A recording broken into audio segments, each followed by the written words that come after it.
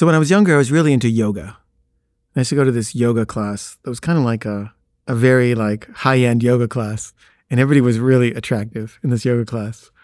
And there was this one girl. She was so beautiful. She was Russian. And I had a big crush on her. And I wanted to talk to her. And so one day before class, we started talking. And I basically asked her out. And she said, "Why do you want to go out with me?"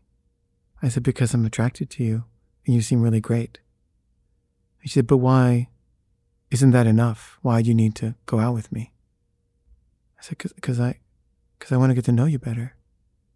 And she said, "But why can't you just bless me?" And I was like, "Excuse me?" She's like, "Why can't you just bless me? I like you too, and I bless you. Why can't you just bless me?" And I was like, she's right. Why can't I just bless her? So I just blessed her.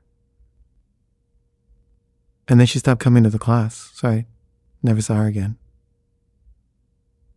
But she was so helpful to me. That helped me so much.